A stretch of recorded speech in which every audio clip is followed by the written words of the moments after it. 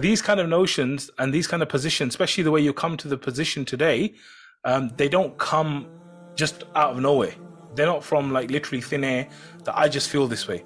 There's usually a trigger or something or some experience that has made you feel that going to the past could be harmful, right? And this is what I'm saying. This is the whole thing, that for you feel like it could be harmful. And I'm saying, why is that? And you can't comprehend why that is. And that's why I'm saying to you, that's exactly why I would say you should go to the past, right? You know, like even if you look at the past, what is the past? The past is what's happened already, right? So do you not think that in Islam, like reflection is part of our deen?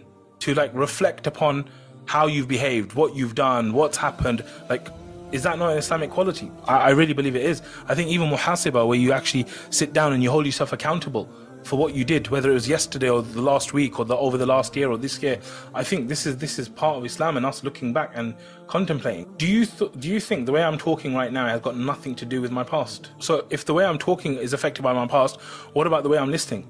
What about the way I'm procrastinating? What about everything? What I'm trying to explain is that the whole of our way of being right now is based upon the past, right? Of course, I'm not discounting guidance or misguidance, anything like that. But what I'm saying fundamentally, like, if I'm doing something and it fails, the natural thing that most people do is they will look back and they will say, what happened in this situation? What can I learn from it? And how can I benefit from it, right? So that's the way you would do to kind of like evaluate things and improve and iterate and get better. So for example, if someone says to me, okay, Muhammad, like, can you do this in maths and stuff? And I'm like, bro, I'm not a maths person. I'm not a maths. Why am I saying I'm not a maths person? Because something's happened in the past for me to hold that identity that I'm not a maths person. So maybe like I got an answer wrong in maths and my teacher shouted at me, or I failed an exam really badly. And so because of that, like today, I believe I'm not a maths person. So what I'm saying fundamentally is that the issues that you're going through now, or the behaviors that you're demonstrating right now, a lot of it, not everything, a lot of it is to do with your past experiences.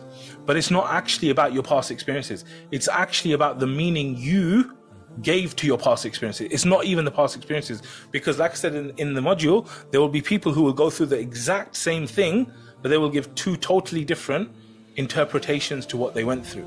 And I'm saying it's your interpretations that have led you to hold the identity and become the person you are today. And if you had chosen different interpretations for these situations, you would have acted a completely different way.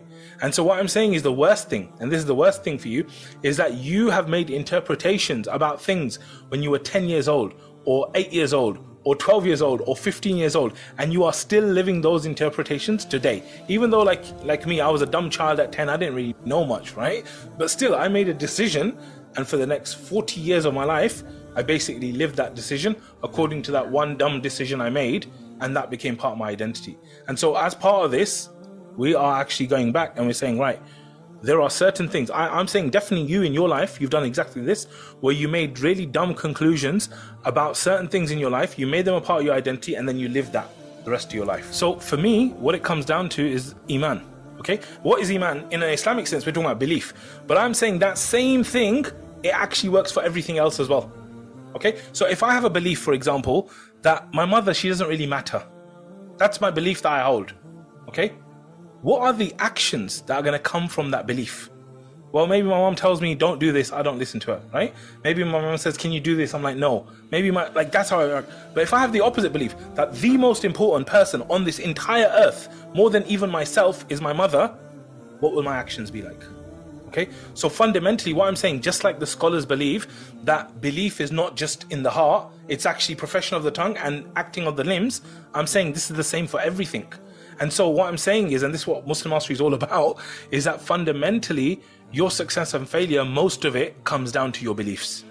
And if you believe a certain thing, it will change your behavior. So fundamentally it all comes back to the beliefs, right? And I'm saying, what are your beliefs based on? Your beliefs, I'm not talking about Islamic beliefs, your general beliefs about life, all this kind of stuff, is based upon the experiences that you had and the interpretations that you gave them. So your beliefs are based upon interpretations that you made up as a child. And that's exactly why that whole week for most people is like revolutionary and life-changing, because they realize that my whole life and who I am is actually based upon the interpretations that I made when I was like 10 years old. Like my brain wasn't even fully developed at then, but I made these decisions, and then the next 20 years of my life, I did this. So I'm saying there's a massive connection between your beliefs, between your identity, between your past, between your interpretations, and this whole thing, it directly affects all of your actions. Whether it's procrastinating, taking action, overthinking, all of this, it is the fundamental thing to changing all of that.